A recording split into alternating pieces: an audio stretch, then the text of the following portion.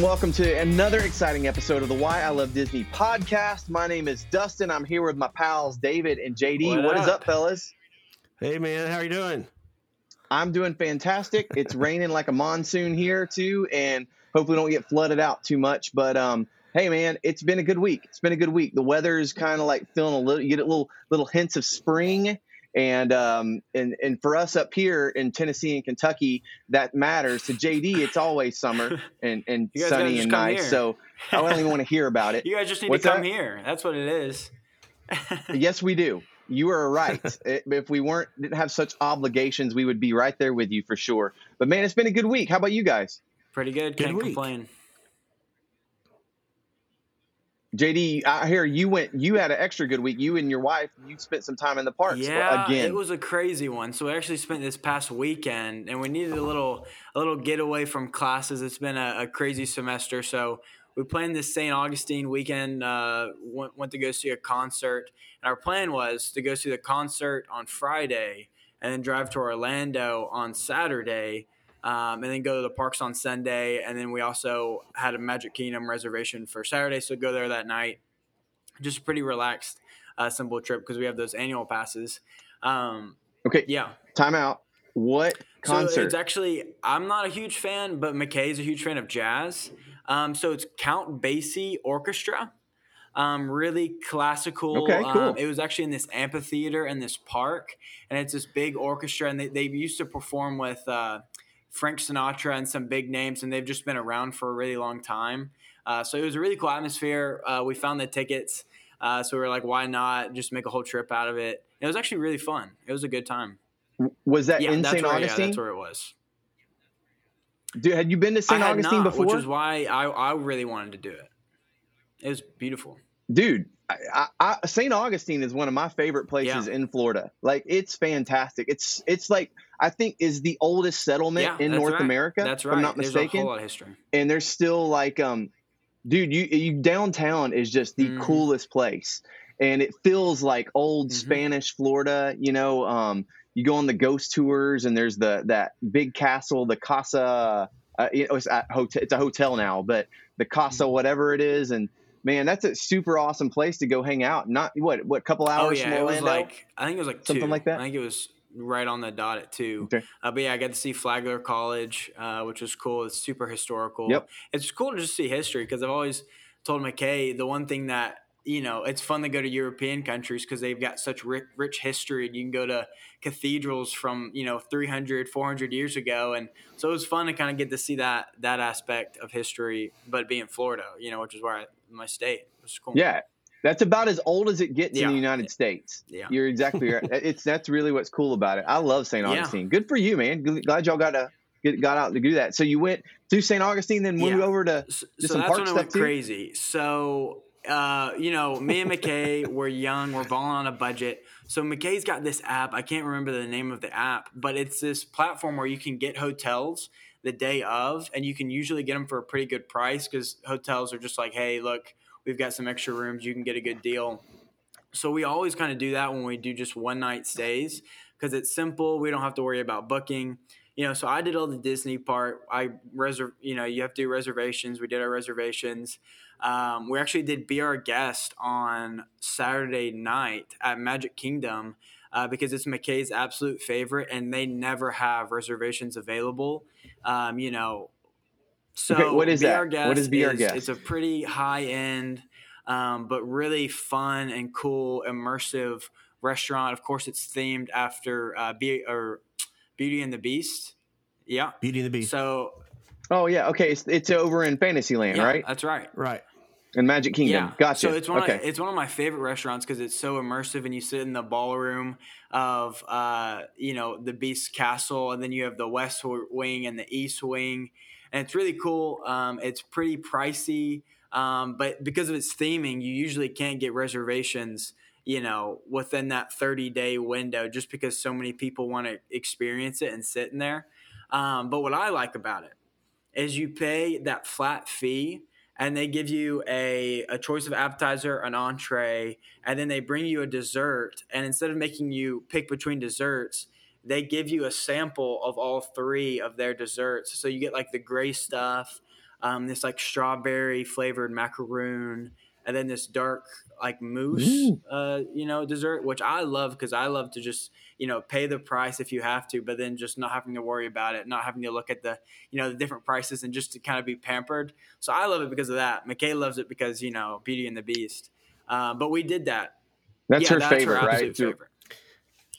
That's cool. Also, Beast walks around the whole time, and he's there he used to greet people, but now he just kind of walks around.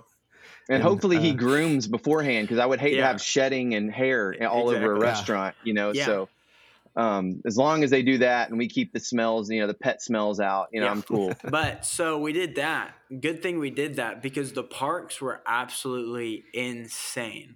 Like crazy lines, crazy everything. We actually got to ride some good rides because we were just like, we're not going to watch the fireworks. So as people were doing fireworks, we, rode some rides. But so we tried to get a hotel, and that whole day, like since like the morning, we'd been looking at all the hotel websites, calling, doing anything, and just nothing's available. And we just have 2 people. I mean, we just need one standard room, as standard as you can get. We look at, the La Quintas, we look at the Days Inn, we even look at the motels, but then we even look at like Disney resorts to see if just anything's available. And nothing's available. And the only things that we did find were like, because there was such a scarcity of rooms available, hotels were spiking the prices to like $500 for like moderate Holiday Inns. I've never seen anything like this. I've never seen anything like this. So we sure. And Orlando's a place of abundant hotel rooms. So you think, oh, for sure. And then I was like, McKay, it's okay. Like this has happened before, where everything in that little Disney bubble is reserved. We'll just go, 30 minutes out. We have a car, so we're completely fine. So we start calling around, and still the same thing. Nothing's available. We literally get on a call with this like hotel, reservation, helper assistant. And she goes, okay, I'm looking 200 miles out, and there's barely anything available.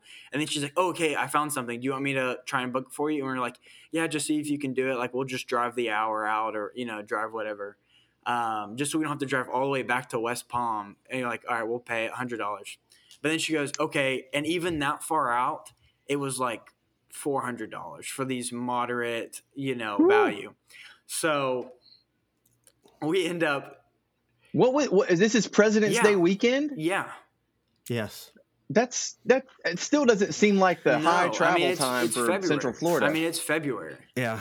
But I do know that's why when I went down to meet him a couple of weeks ago, I was trying not to be there President's Day week, because I knew it's like you get the extra day, people pull kids out of school for an extra day or two, and it's just a crazy time. Well, did you at least go to the Hall of Presidents to celebrate? Magic Kingdom was the night, so we rode the People Mover a couple of times. Then we got the reservation, which was at 9:30, and the park closed at 10. But it was actually really cool because we really took our time. And like we got out of the park, or we got done eating, I think it was like 10:40, and nobody was in the park. So we just like slowly walked out, and like that never happens anymore. So we like slowly walked out and like got to enjoy that. That was definitely a highlight. But so we end up. Did you find a place to stay? We slept in my car. We literally just put the seats back. We were so tired. We were like, look, like it's gonna be hundreds of dollars. We can sleep in the car, put the seat back, find a nice parking lot. So we did it, and we slept till go look for the nice parking lot. We literally did that, and then, so we wake up. We set our alarms for like 6 a.m. Which when we were up, we were like, I don't want to go back to sleep. We park at the Floridian. We go into the Floridian, they've got really nice restrooms. I don't know if you guys have seen the restrooms. We brush our teeth. I shave. I put my head under like the faucet and like put some shampoo and kind of like dried it off. And then at 7 a.m. we made our Genie Plus selections, because we were like, all right, we have to do Genie Plus. Like I'm always like, we come so often, I'm not going to do it. But if we're going to ride any ride, we've got to do Genie Plus. So we did it, groggy, but also just kind of happy. And surprisingly felt better than we imagined. We got some coffee. And then we started our day with Epcot. Did Remy's Ratatouille because we had never ridden the ride together. Got some breakfast, and then went over to the Hollywood Studios. And just crazy wait times. And even with Genie Plus, we were like, we're going to have to wait 3 hours for, literally any ride, and just kind of called it early because we were tired, and got back in West Palm and just chilled for the rest of the day. crazy. That's amazing, JD. Hey, and one thing a lot of people don't realize if you don't go or if you haven't experienced Genie Plus, it's just because you're paying for it doesn't mean you get it. Like, I mean, there's 40 rides, whatever, that are included, but you can only schedule one every 2 hours or after it used to be, when you completed it, but now you can every 2 hours from the time you start, you can book another one. But by afternoon, by 12 or 1 o'clock, all that's left are things that you don't need a fast pass for anyway. So, I mean, that's why you're going to still end up spending an hour a wait for a couple of things on a crowded day like that. Even if you have Genie Plus, you're not going to just jump on every ride. Now using it with you, Dad, and using it with McKay, I've kind of averaged out. You get roughly between 2, most likely 3, if you're lucky, 3 good rides.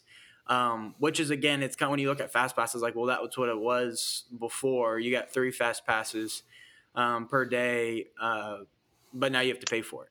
But of course, it's quick. It's a quick process. That was another thing where you fly through the lightning lanes quicker than any fast pass that I remember. But the downside of that is when you're in the standby lane, you're watching, people fly through the line and they're barely being, 50, 30 to 50 people in the lightning lane, and they're prioritizing that over these 2-hour lines. And it's kind of, it can be discouraging. Yeah, I just heard I had not heard this before, but I heard a cast member, a former cast member on a podcast talking about how they have different processes where they'll tell them today, you let this many lightning lane people for every standby person. And other days, so it could be 20 people for every standby person. It might be 30, it can fluctuate depending on the crowd. But when John David and I were there a couple of weeks ago, I mean, we even saw like Space Mountain, which has 2 tracks. One was completely devoted to lightning lane. So if you were in standby, it was a 2-hour wait. And if you looked over across the room to the other line, there was nobody in line. It was just people are just moving. And, it's almost as if they are trying to promote their Genie Plus service. Oh, 100%. Yes. And really trying to make it miserable on you if you don't buy it. Which I said from the beginning, like, I think fans are going to buy it, even though people online were going, "Hey, we're not going to do this. We're going to stand up and say we're not doing this." I knew I would cave. I knew that people would do it. So, but the whole time, what are they going to do if everybody buys it? Because then it's like if everybody has a fast pass, nobody has a fast pass. And so we saw something in the news this week that addresses that. Do you want to talk about that? Yeah, that's what I was about to say. Is literally yesterday, The Street reported that Disney's making a change, and I mentioned it to you guys before we started recording. And John David's like, "Oh, that's why that happened." They will not let you, if you have a single day reservation at the park, they will not let you pre-buy Disney Plus. You can only buy it the day of your visit, and then you may not get it. Because it's like they're only giving so many of them out. And that's what John David, I think you experienced that a little bit. Yeah, so again, I was having to stay awake until 12 o'clock, literally 12:01, just to buy it. And then you also have to set your alarm for 7 a.m. to reserve it. So it's like, it's just another thing that you're having to set an alarm for.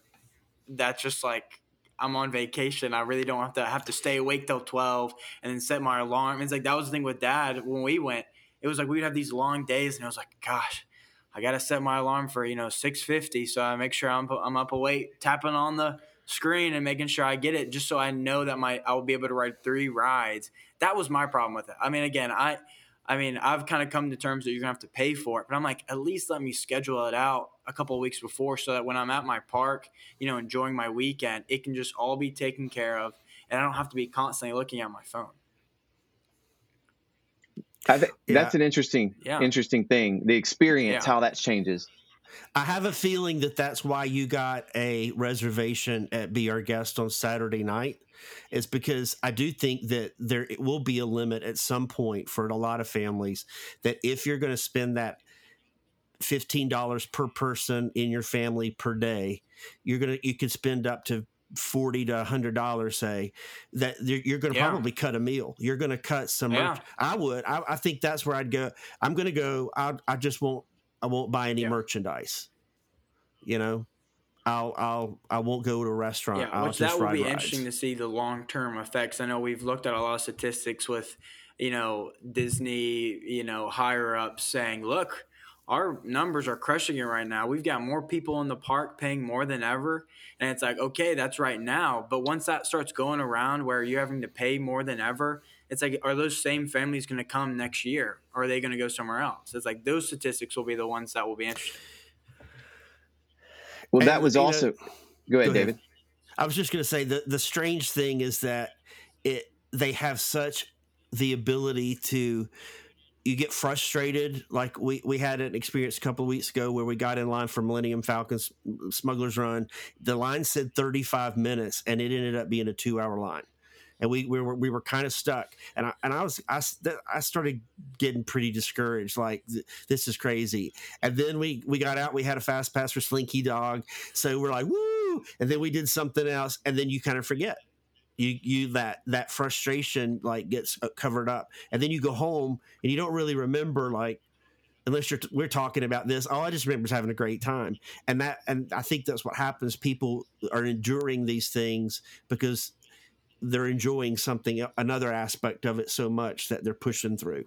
Well, it seems to be working too, because Bob Chapek in this article from The Street made it clear in their first quarter earnings call that the loss of Fast Pass Plus has not hurt the theme park business at all. In fact, he's quoted as saying in the first quarter, more than a third of domestic park guests purchased either Genie Plus, Lightning Lane, or both. And that number rose to more than 50% during the holiday period. And while demand was strong throughout the quarter at both domestic sites, the reservation system enabled them to strategically manage attendance. And he says, in fact, their stellar performance was achieved at lower attendance level than 2019. So they're actually making more money with fewer people. And that seems to be kind of the goal going forward. And there seems to be this thing too, like how much can they charge before people stop coming? And so far, they haven't hit that yet, and for better or worse, I don't know, like long term what this is like, what this looks like, but it doesn't seem like they're slowing down on this. It seems like this is the new normal for them.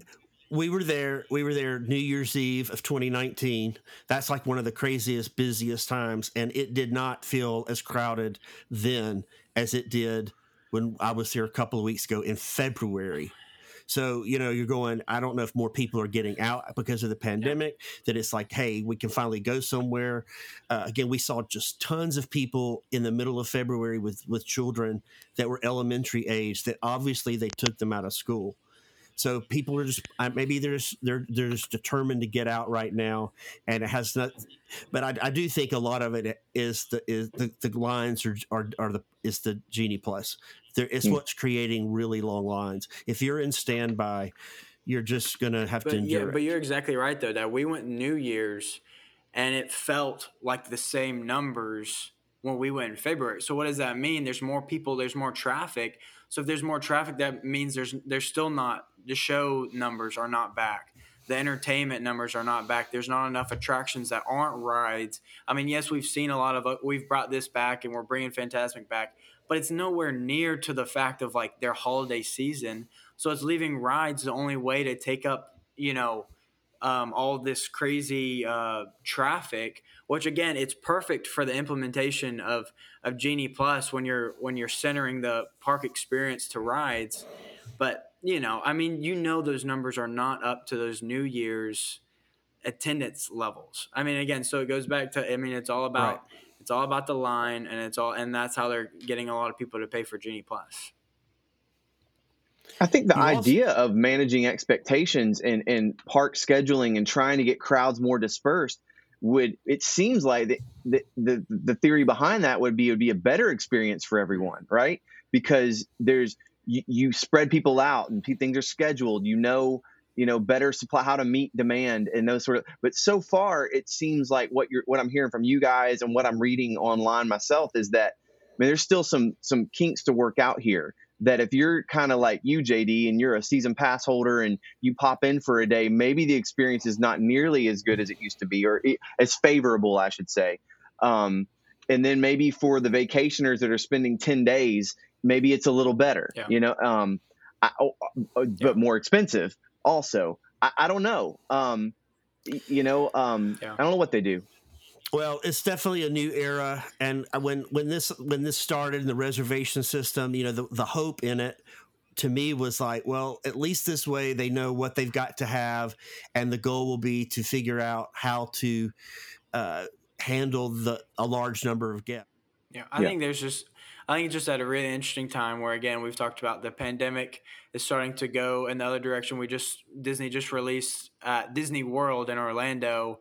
They're not requiring masks anywhere but on transportation. You don't have to wear them inside stores anymore. So obviously they probably have some phase planning where they're just going to keep opening more and more up. So I don't think we're seeing a finished product. But again, and there's still good moments. I mean, I never want to sound like negative because, I mean, like I said, when we went to Magic Kingdom and we had a reservation at 9:30, we got to see the park when nobody else was there, and still just a lot of cool stuff to experience. It's just, again, navigating for even those people who have been a lot, navigating that new experience in the new park kind of way of doing things. So JD had a great time in the park. I know David and I, being stuck up here where we're at, we have to experience Disney through you, JD, or through Disney Plus. And I think we've all watched a little bit this week. David, what all have you watched this week and consumed on Disney Plus? Well, I've watched quite a bit on Disney Plus, and I also listened to some great podcasts, some great YouTube videos this week. But on Disney Plus, I finished Boba Fett, and I watched watched the second part of the Beatles documentary. I rewatched, actually even went back and rewatched part of Encanto again to look at these songs in context, and again trying to figure out the mystery of. I love it. I loved it back in November when I saw it at the theater, but I'm still amazed at the publicity it continues to get. I listened to a podcast that's similar to something we've talked about doing soon, but they basically I did this podcast where they compared all these Disney songs and they did a ranking of their favorite Disney songs. Well, actually they weren't doing just their favorites. They were doing the best. This was the best. And like literally the top 10 songs in Disney of all time, I think they picked like all 10 Encanto songs. Like even the Encanto songs you don't remember, they were putting them up so high. And I was going... recency bias. And then when they would say, they would compare this, and maybe we don't talk about Bruno, and they were like, oh, we don't talk about it. It's just so incredible. Like they couldn't tell you why. Like they couldn't tell you what they liked about it. It's like, I'm not sure if you know it's incredible or somebody told you it's incredible. Or you or like it right now. That's how it is too. Like it's on, you're just listening to it a lot. Yeah, just so people know, like this podcast gives you the real scoop, right? We're not pumping up the latest and the greatest. Man, we're telling you like it is. We're kind of and on music stuff, we got a little bit of expertise in our back pockets too. It is the latest, and it is great. But it's just fun to watch. It's amusing to figure out, like, do people really love it, or are they just loving it because culturally they know they're supposed to love it? And I've seen, I don't know that we had this with Frozen, which was it seemed like it was the last musical that seemed very like if you had a young girl in your life, a niece, a nephew, a child that was 5 to 12 when Frozen came out. Like it was just consuming how much you heard those songs. But this is like a completely different level because it's not just kids. It's like on social media, everywhere you look, people are talking about it. I had a talk with my mom the other day, and she's a senior adult. She doesn't watch a lot of my parents watch a lot of sports, but she'd heard of Encanto, and she kept saying, what is this? What what is this? Because she kept hearing people talk about it at places, but she doesn't know what it is. And it's amazing. It's everywhere. So I went back and I'm watching the songs and I'm trying to figure out, what is it? What is it that makes it so incredible to people? And this was another interesting thing in this podcast. And I know that we've probably made mistakes in what we've said before, but this was a pretty big podcast. And they talked about that. One of the things it was that because it came out on Disney Plus, and they had forgotten that it had been in the theater. But another podcast I listened to this week said that in the time that it was in the theater, about 10 million people saw it in that whole theater run, to about 10 million. But on Disney Plus, it was like 50 million people saw it in just a week. So that's amazing. That just floods. Times have changed. It flooded everybody with those songs, just crazy. And it kind of came out at a time when the numbers, were going up and down like this again. Maybe people were staying home, and and I didn't realize, I saw that that Encanto opened I think the same day that Hawkeye premiered on Disney Plus in the theaters. So you had, there might have been people that said, hey, Hawkeye's coming on tonight, and stayed home to watch that because they knew that character and they didn't know what Encanto was. I thought that was kind of interesting. They both opened up Thanksgiving weekend. I'm with you. Like, if you were making a top Disney songs of all time, I don't know that all of the Encanto songs would be in the top 10, but I do think it's one of the best soundtracks in years, maybe decades.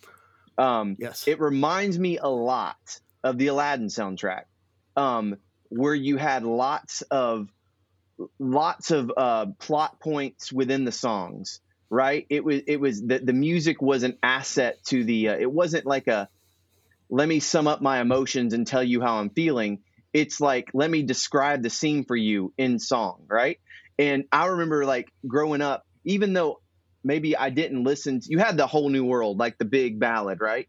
Which was the last number one song Disney's had before Bruno, right? But I do think that there was something about gotta steal to eat, gotta eat to live, tell you all about it. When there's all these lyrics that you can still rattle out that just sort of like were incredible, right. and just kind of still part of pop culture. That those things found their way out into the mainstream in a way pre-YouTube, pre-streaming, pre-all of that. This is radio and just people buying the CD and watching the movie over and over and singing it, and people can sing every word of that soundtrack, right? And it was a different thing than like Beauty and the Beast and Little Mermaid soundtrack. It was more percussive. It was more, it was also a cultural thing, right? It was very Middle Eastern sounding, right? And I think that actually had brought some interest to it as well. It was also the main character was a guy singing. Like we had not had, usually we don't have, in Little Mermaid and Beauty and the Beast, the Beast and Eric, they don't sing. So now you've got Aladdin singing like a young guy. I mean, so I think that's why the music felt a little bit more like that.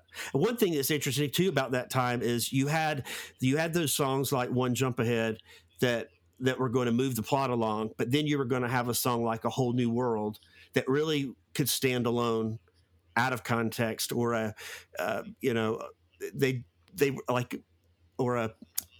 Can You Feel the Love Tonight? I mean, these songs that just kind of like, is that a pop song that they put in here? But like, I didn't feel like that in Encanto. It, like, every song feels like it's about the plot. Cool. I've never really thought of a comparison between Aladdin, but yeah, that's true. That's a lot of similarities. Did you guys see Lin-Manuel had a meeting with Bob Chapek to pitch a attraction idea of Encanto at the parks? How interesting is that? I haven't seen any details. I did see that headline that he was pitching something. It'll be interesting to see, because a lot of another podcast I listened to this week was talking about that this is such a fast success. Like, usually Disney has these legacy properties like Peter Pan and Cinderella that are 50, 70 years old, and this is so new. And the only movie that's had an attraction, an animated movie that I can think of in years is Frozen. Like it's a 2013 movie. It has attractions, but you look at the movies from the last 20 years, not a lot of them have. Well, we have the Pixar stuff. You got Toy Story, Right. but that feels like a different animal. But even then, you look at you've got Toy Story. That's 1995. Yeah. Monsters Oh, Inc. that's true. Nemo. But you Merida's in the parks, but you don't see haven't seen a Luca. And the difference too, you don't know any of those Pixar movies by music. Right. You know, they have music and they have some significant songs, but when you think of Toy Story, you don't think of music. You know, you might have the soundtrack. You know, what's kind of you know, the but Friend songs. But they're not known for that. Yeah, You Got a Friend in Me. But that's again it's like the Sunflower because of Into the Spider-Verse. It's not like it was a part of the movie that was integral, right? It's interesting. It's just different animal altogether. I'm with you, David. It's fascinating. Well, when we were there a couple of weeks ago, we got to see Harmonious. This was the second time we've seen it. I will add, I don't think I mentioned this last time. Both times we've seen it, it's had technical difficulties, so we still haven't seen what it's supposed to really be. But both times we saw it, the center screens didn't work. The first time we saw it, the water didn't work. So we saw it again, and I think it closes with a song called Someday, which is a ballad from Hunchback of Notre Dame. And I remember I think it was Boys to Men. They sing it as the song, as the movie's ending. And it's not the biggest song, but I have seen it pop up a lot on different Disney playlists, because I think that pop version was on radio, but it's actually cut from the movie. It was supposed to be a song in the movie. They cut it from the movie, but they used it for the end credits.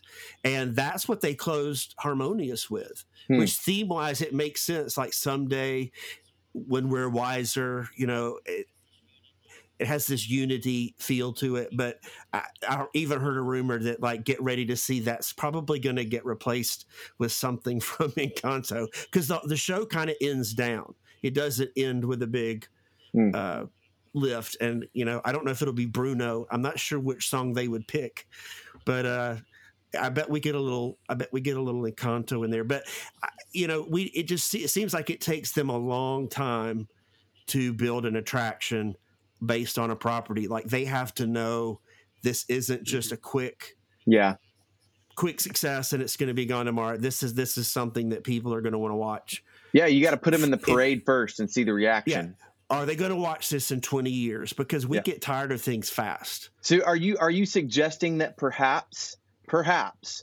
Encanto will be a flame that burns out, and a year from now we'll be like sick of it? No, I'm not suggesting that. I heard people suggest that online. Like, people say, questioning, could this happen? Like, because this is new. We've never had movies released on Disney Plus. I mean, the whole movie experience has changed. We're not going to the theaters as much. We're watching things. So will we? And we have more content, it seems like, than we've ever had before. So will we still want to do this in 20 years, or will we have moved on to the next thing? I think that's a good question to ask. Because again, I grew up when there were like 20, 25 animated movies, and now there are 60. I mean, there's so much. They can't put everything in the park. I wish they would. Say this. I think that would be a great goal, even if it's a restaurant or a shop. I mean, they can put a character everywhere. I mean, let a movie be represented. But go ahead. I've seen Frozen 1 and 2 each one time. I've seen Moana probably 2, maybe 2.5 times. I've seen Encanto 5 times. You know what I'm saying? Like, my kids just will watch. It seems to be a kind of a default. Just turn it on and enjoy it again. Do you think you watch I don't know it? if that's any you guys indication. Have watched it a lot because purely off the music? Because every time I hear about it, anything in the news, it's like, listen to this soundtrack, top charts, music. do you guys think plot wise? I mean, because again, we've talked about, well, music, you know, anytime you're introduced to a new song, you love it for like a couple of weeks, then you kind of get burnt out, you know. So it's like, yes, they can have classic songs, but like, does the plot, you know, does that back up? I mean, we're talking about having like a legacy. It does. Yeah, I think it has a lot of shareability.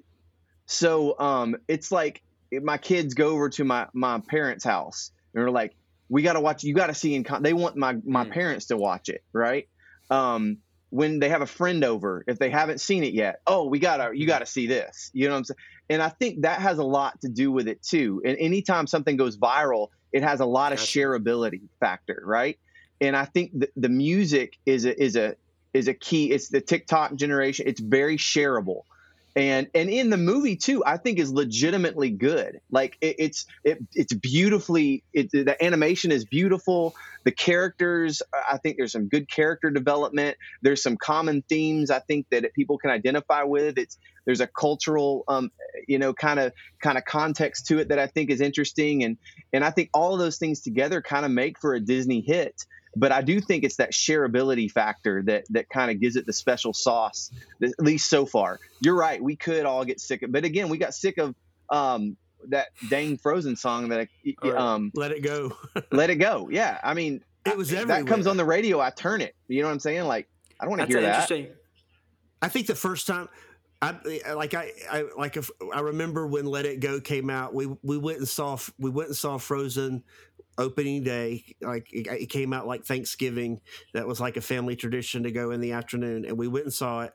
But like within like a week, you know, I remember seeing Jimmy Fallon and the Roots did like a toy version of it, and they had like Idina Menzel there with them singing it. I mean, that song exploded fast too. It was just, but it was different. The social media just wasn't the same then. It wasn't. There's that, and it wasn't nearly as singable. Like it's just, it's an odd song to get super popular. Other than the chorus, which is has the hooks. Let It Go. Everybody remembers that stuff, and her voice is amazing. It actually kind of felt like Ariel or Belle, right? It kind of had those nostalgic rings to it as well. But it's not a super singable song. It's a difficult song to sing for sure. Well, all you karaoke people that try to do that one, just stop. Just stop this right now. We don't want to hear you try to sing Let It Go. Hey, everybody had to go look and figure out what frozen fractals on the ground meant. It had lyrics that people were like, what? Hey, I've got a question about Encanto. When I watched it this week, have y'all caught this before? Because you brought up the plot. And I can't, again, this Encanto is still a little bit like Star Wars to me, where I can't remember everybody's names like I want to yet. But the sister that can hear everything, right? Well, it's the first time I noticed she said, I associate Bruno with the sound of sand. Like she knew, because she can hear everything. She knew that, but she also, I noticed this time, she tells the young boy, I've heard him. I knew he was here. Mm-hmm. And that kind of surprised me. Like, wait a minute. And when you found out that Mirabel had gotten those shards of glass, and the dad says, nobody has to know. And she's like, I know. And they're like, she's going to tell it. She can't keep a secret. She goes and tells everybody that, but she knows Bruno's in the wall, and she's never told anybody. Because they don't talk about Bruno. But you think that she wouldn't have been able to keep it secret? Like, hey, Bruno's hiding in the wall. You go, guys, while we're eating, he's watching us. She doesn't tell it. And that's the first time I caught that. Like, that was a little strange. Like, you could have at least gone up to the wall and said, hey, are you doing anything? Can I pass you a burrito? What can I do for you? You're playing with mice in there. But I think what we learned, though, the way I would explain it, it just is a first, like, off the cuff sort of thing, is that the idea with Bruno was not that he was dangerous. It was that he caused us all sadness, and we don't want we to bring him up is like bringing up. It's like walking under a ladder. You know what I mean? Like, I think there was you wouldn't bring him up because it's bad luck. Right. Even if you knew, I think I don't know. I'm just trying to explain. There could be a sense of that. Like, whereas Mirabel putting the glass together, this is pertinent information for the problem that is at hand. Bruno hanging out, we'll just deal with that. But we don't talk about him because he's bad luck, right? It'll bring more calamity on us and me if I even mention him. Yeah. I don't know. I think that's a good explanation. I mean, I just think, if you had super hearing, I think you'd hear so much throughout Always that you would just have so much going on. And, she probably knew he was living there, but she doesn't know, if he's there every day. I mean, we don't know if if he was really there hanging out all day. He could go out and go do different things. But I agree. That was towards the end when she said that. I do remember that when she was like, "Oh, I've heard him the whole time," and I was like, Yeah. "Wait, what?" I was like, "Why?" Well, she's also more. And she's a little bit like a daredevil. I was about to say that. Yeah, dude. She's got maybe she's like Daredevil's, alter ego in a different universe. And, Daredevil had to, when as a kid, learn to adjust to all those sounds, how to block stuff out and only hear what and make sense of it all. So I totally was thinking Daredevil. She's like the Daredevil of Encanto. It would be a really tough superpower to have, like that you could never turn it off. All the secrets. Yeah. Yeah. It's all the things that you don't want to hear that you have to hear. It's best not to it's better not to think about it. It's better not to really. But I still thought it was interesting that she knew. I did not catch the first times that I saw it that she knew he was in there. Well, so, anyway. And her problem, Bruno told her that the man of her dreams would be promised to somebody else. Sure. Again, I've heard that song 1,000 times. I can quote you lyrics all day long. And that's a hooky part. Everything drops out. That's one of the other things. One of the things that I do like about it is in his songs, he has so many different little sections. Like in what's the Pressure song called? Surface. Surface. Is it surface pressure? Surface under the pressure? surface. Under the surface. Under the surface. So like so many different. The drip, drip, drip, and then it changes to the really slow part. I mean, that's such a Broadway thing. It's such a different thing than just pop writing. You don't usually have that in pop songs. So he's really combined that theatrical. It's just that's one of the things I think is so good. And we've talked about it every single episode. I was about to say that. We need to scratch Why I Love Disney, Scratch Wild. We're going to be the Encanto boys. Podcast. We're just going to spend every episode analyzing it. Even when you pick it apart and find the things you don't like, we're still talking about it.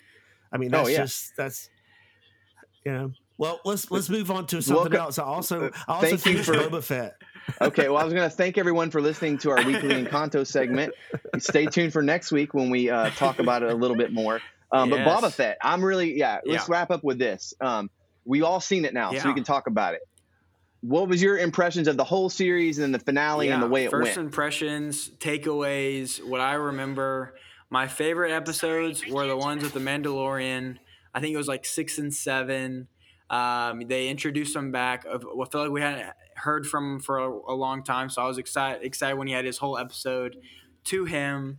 The whole Luke Skywalker thing was so cool. I don't know if you guys how many throwbacks with Grogu that you guys caught, but him training. I mean, that as just a long time Star Wars fan, it was just really cool. And then another cool thing is we got some backstory to Luke's school for Jedi.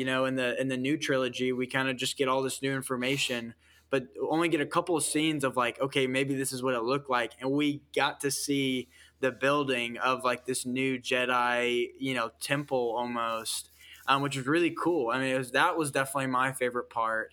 Aside from Cad Bane, old Star Wars, Wild of the West feel. I mean, that was cool. Now, notice everything I just said were my favorite parts. Not a lot of that included actually Boba Fett. So that's a little almost of a skepticism of, I wish I would have gotten more out of this. Like when they create a whole series around a character, I want him to be my favorite part. I want that to be like oh my gosh, like they had something crazy planned and in store. And yes, like I like the character, and especially as the series went on, I enjoyed learning about his story. But when I look back on it, my favorites my favorite episodes, my favorite scenes, didn't have much of them, which was interesting. Well, the only thing that really surprised me, a lot of it surprised me. I thought it was great. I mean, I was a lot of I didn't expect Mandalorian to be that prominent. Didn't expect Luke and Grogu to jump back in. I would have thought that we were going to get that at the beginning of the next season of Mandalorian. So but I like that it tied everything together. Yeah, we have a universe. I've really liked this because again, I've known about this character since I was young, and I know he's got a fan following, and so I've always like, why is this character so well known? Because he was a small part of the franchise, but so I've enjoyed the backstory, how he got out of the what do you call it, Sarlacc? Was that where was he, a Sarlacc? Or sounds good to anyway, me. Yeah, again, it could be something that sounds like that, but that thing that swallowed him. So I've enjoyed that. I like that they brought in the Tusken people, that we saw some backstory things that we've not seen. But I thought that I wondered, because I said a few weeks ago, like, I'm really enjoying this series. It feels a lot like The Mandalorian to me, except there's no Grogu. Like the cute element that I think people fell in love with. I mean, you had Star Wars fans that loved Mandalorian, but we had a cultural revolution of people going around with these Baby Yoda T-shirts and things. Like, the kids fell in love with it. It's cute. Even if you don't like Star Wars, you might have liked this character. So I was like, did they mean to bring this back? Or were they like a couple of episodes in and they went, we got to get people on board. Yeah. Let's put Grogu back in there, get the Mandalorian. Let's go ahead and mix this up. Yeah. And, but either way, I thought it was whatever their purpose was, if that was the intention from the beginning or partway through, I thought it was really effective. I thought the scenes with Luke were really good. Again, the technology I thought was better in this one than when the little bit of that we got to see of Luke in the Mandalorian. This looked like, I thought that was great, but this really looked like, it didn't look like a digital effect to me. Yeah, I don't spot those things like some people do, but I couldn't figure it out. It's like, and his voice, like they had somehow made his voice sound like his voice back then, and he's got his voice is lower now. He doesn't talk in that same 20-something register that he did back then. So I thought all of that was great. I liked that they brought it back around. The series really ended up being about them establishing their town and getting things together. I thought the character, what's the bad guy, the villain? Cad Bane. Cad Bane, man, what a character that is. The voice, Corey Burton, who's the voice actor for that, has also done a lot of Disney characters. He's the voice of Captain Hook and several other characters now, and that was an amazing voice. I want to go back and see the Clone Wars just to see that character. I thought that was a great villain, and it really felt like the Wild West. Then, I mean, again, I think they're celebrating even more of the Western meets samurai than even the original sometimes did. It's like they're paying tribute so much that you get healthier doses of it than I used to even. Yeah, notice. Those are probably my two biggest takeaways from Boba Fett. Is one with Cad Bane being so awesome, it showed how the Clone Wars has been such it's canon to the rest of the Star Wars, and in all the other kind of movies you don't get a lot of representation, but the Clone Wars is it's like 8 seasons worth of Star Wars content that we just don't get a lot of representation, and as a result people don't really watch it and really talk about it. So getting to see Cad Bane in real life was super cool. One thing you said earlier, Dad, about Baby Yoda, and just when you kind of compare The Mandalorian to Boba Fett, why I think Grogu had such of an effect on The Mandalorian was because it gave people who maybe didn't know a lot about Star Wars something to watch The Mandalorian. McKay, we watched The Mandalorian, and it gave people like McKay who haven't seen the Clone Wars and don't really know a lot about the Star Wars universe. She cared about Grogu. She cared about his kind of storyline, and it was interesting, and it was fun, and it was a cute little relationship. and it gave people kind of a reason to watch. And I think that might be why Boba Fett maybe had a little bit more of a downfall or advantage compared to The Mandalorian, because it didn't really have that outlet for someone who isn't a Star Wars fan, who cares for the nostalgic, who would just watch it for fun. There wasn't a lot of that in there until Grogu came along. Yeah, I agree with that. I also thought that another thing that I watched again. I watched the last 3 episodes again this week just to refresh that, and the whole idea where Luke tells Grogu, like, you can't be a Jedi if you're going to put these relationships over being a Jedi. And so I think, here we got Luke is off on a all by himself in a school doing training, and you've got Grogu and the Mandalorian were basically choosing each other. He took off his helmet for Grogu, and so now he's been kind of let go from the Mandalorians because he admitted that he had taken off his helmet. So that was it. I think people that's like heart connection stuff that people relate to, which is a little bit different than most of the Star Wars stories, which are a little bit more, to me, more like Boba Fett, where they're more about the action and not. But even Boba Fett, I think they tried to go.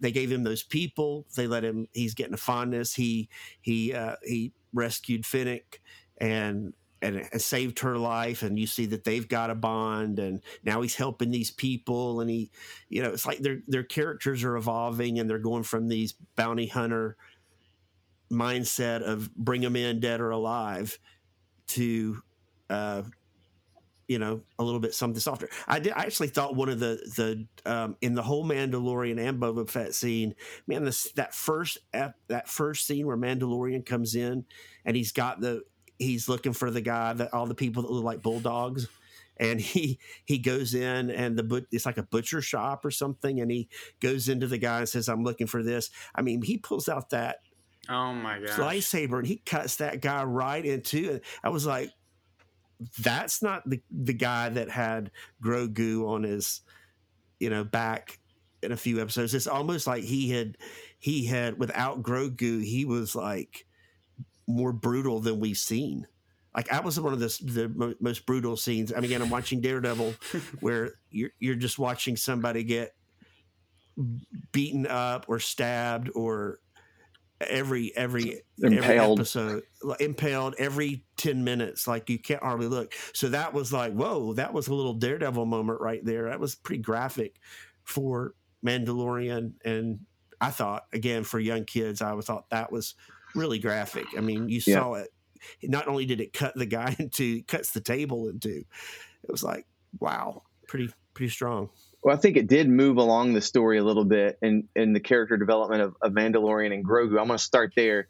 Mandalorian, but really Grogu, we learned a little bit more about. We saw the flashback to, we learned they're connecting a lot of this, right? We learned that he was being trained as a Jedi in the temple when Palpatine ordered the clones to kill the Jedi, right? Was it Order 66? Right. Is that, right. Am I getting the right number? And you see him, it flashed him, he was there in the temple and somehow survived. So that was interesting. So we see like he has some sort of training already, before all of this. And so they're pulling all that in. That was really cool. I also do think Luke's training and the idea of you have to choose, you have to forsake what you know, or you can't be a Jedi. That's a consistent theme from episode 1 when Qui-Gon is debating with Obi-Wan whether or not to take Anakin in. He's too old to train, right? And actually they take him before the council, and Mace Windu and Yoda both say no, you can't train him, and Obi-Wan goes against their wishes and trains him anyway. And you get all of those are kind of the undercurrents when Luke's telling him that you kind of, and that's the thing that's interesting about this. And when you go into Boba Fett's character in particular, there's the sense that can it stand alone here in the show, or do you need to know this going in for it to have meaning and depth and not to feel shallow? And I think one of the criticisms I would have is I don't say criticisms, but critiques. A critique would be if you didn't know Boba Fett before, kind of his backstory, and especially if you don't remember him taking Han Solo captive and turning him over to Jabba, and you don't remember clearly him shooting at them when they were being executed, and them, and him being, him being an adversary to the good guys that we all know and love. I feel like you start this, and now we've had it. He showed up in The Mandalorian, so it's not like without any context. But I feel like we didn't get enough of his bad side to really appreciate his transformation. You sort of had to bring that with you. No, this is a bad, bounty. Cad Bane references it, right? He said, "You're a killer just like me. You're no different." And he's like trying to explain, I rule respect, not an eye. And you get this whole thing throughout that he's a changed person, and the backstory with the Sand People, what made him a changed person. But what we were missing was the evil, right? What are the terrible things you've done that make us care about your transformation to make you the guy you are right now? I think there's a gap there. And there's a lot of assumptions that that, he's kind of a bad, a bounty hunter that did all this stuff and froze Solo and turned him over to Jabba and been an enemy of the rebels, our characters that we know and love, but not really, right? We want to know, the gritty, gory details of what he's done and why he's kind of irredeemable, and now that he's changing, and why that would make the change matter more. Does that make sense? Yeah, that's super cool. Mm-hmm. And I think we're missing a little bit of that. I think though at the same time it's similar to Mandalorian because he's killing people like crazy too. I mean, as a bounty hunter, I'll bring you in dead or alive. It doesn't matter to me. And they'll often say like, "What did I do?" It's like that doesn't matter. Like, there's a bounty on your head. It's my job to bring you in. Well, see, I think that's the difference. It's like Daredevil again. They rationalize, well, am I doing this for good or am I doing this for myself? Because Mandalorian, he acts like he's got this higher calling. This is the way. And he spoke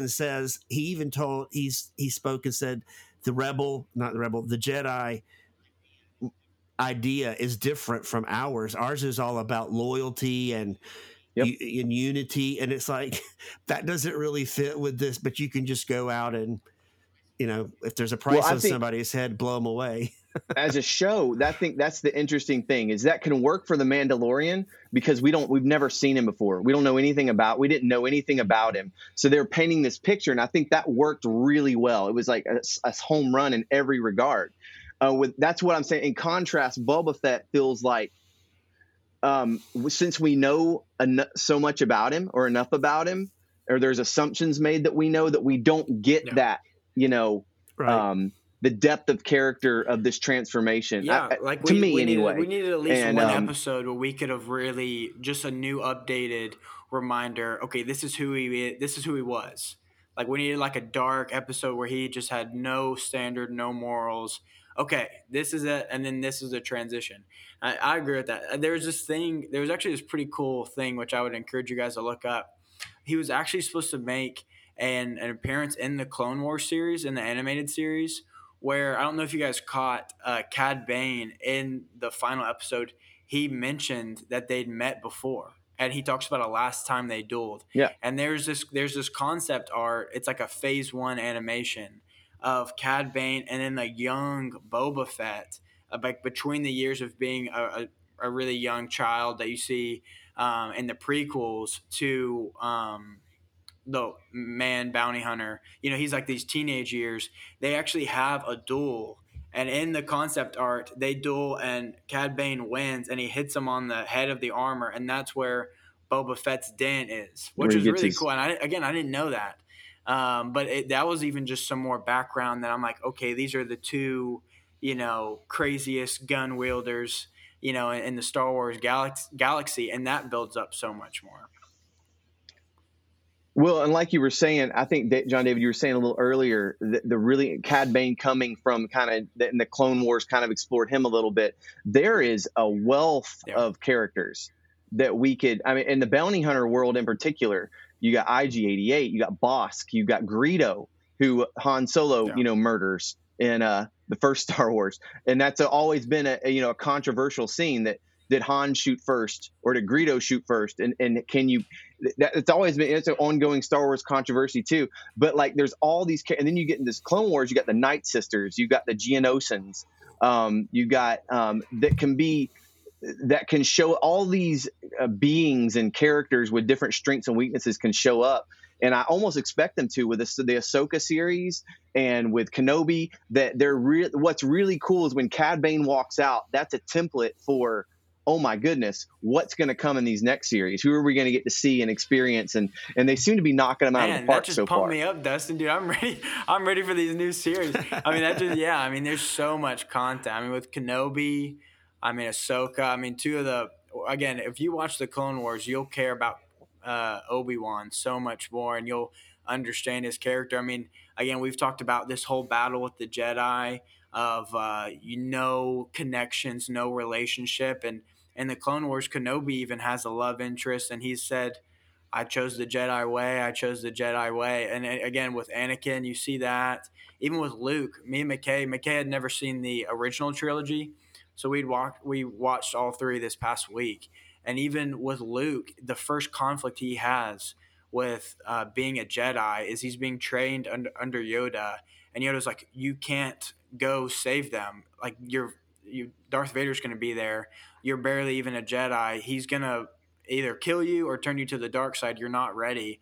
And Luke, again, new to it, he's just like, no, I've got to go save my friends. I've got to go help them. And he almost dies. I mean, that's when he loses his hand and he almost gets defeated. Well, what I love is that it's seeming, if they keep doing this and they keep landing really well with Mandalorian, Boba Fett, Jon Favreau at the helm, it's feeling like a universe. It's feeling Marvel-esque a little bit. And if they can keep this going, let's forget about, you can keep Force Awakens and all that in the canon. There's that.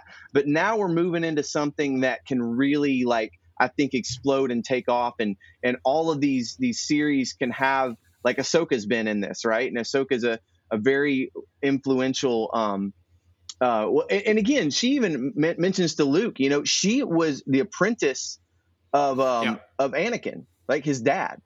You know what I mean? Like, and that's to me, like, that was all through the Clone Wars, right? And those are just things that, to a fan, you can see these things explored.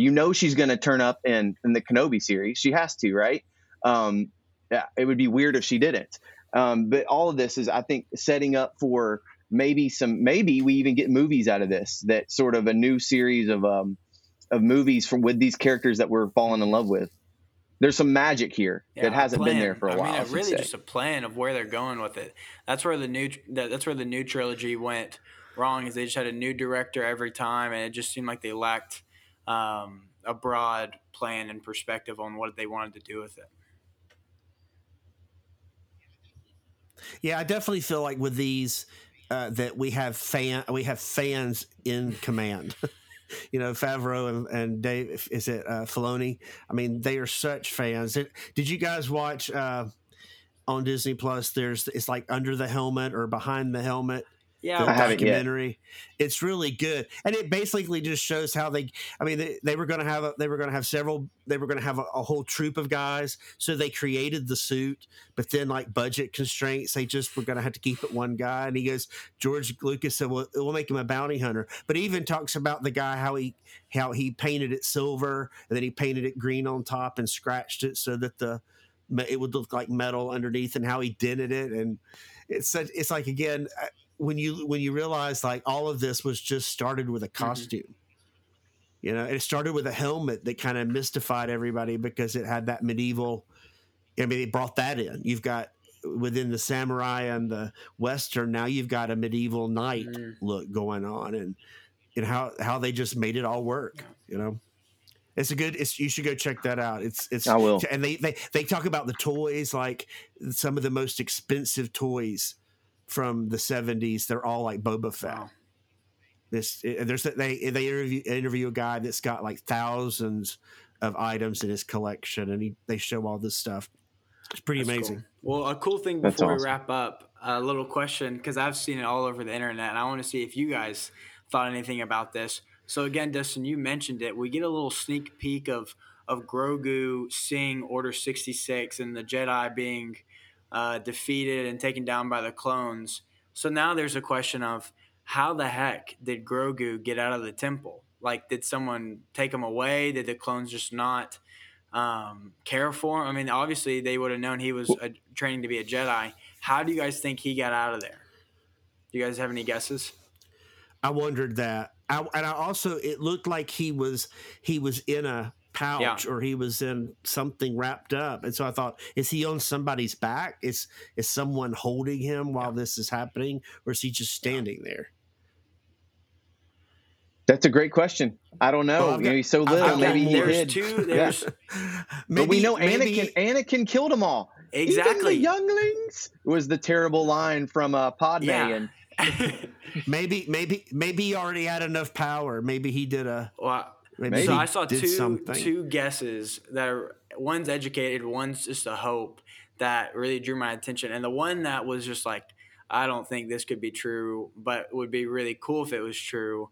Was, it seems like every Star Wars fan holds on to the fact that you never really see Mace Windu dead, and that even though he shoots him out of the window and electrifies him and he goes flying, that somehow Mace Windu survived. So I've heard some people guess, okay, maybe he was undercover and nobody knew he was alive, so he was able to sneak in and get Grogu. But I don't know if that's really could be true. But the one I think is more more likely that happened was R2-D2, and that, just like you said, Dad, that you kind of see him. It's almost like he's looking through like a glass, like he's being held through some glass. Well, in the Clone Wars, it goes through R2-D2's able to hold some stuff in his middle compartment. So maybe Baby Yoda is able to fit in there, because again, Anakin slaughtering younglings during all this craziness. So maybe R2 knew, so he goes over to the temple to try and save some people, and Grogu's the only one he can fit.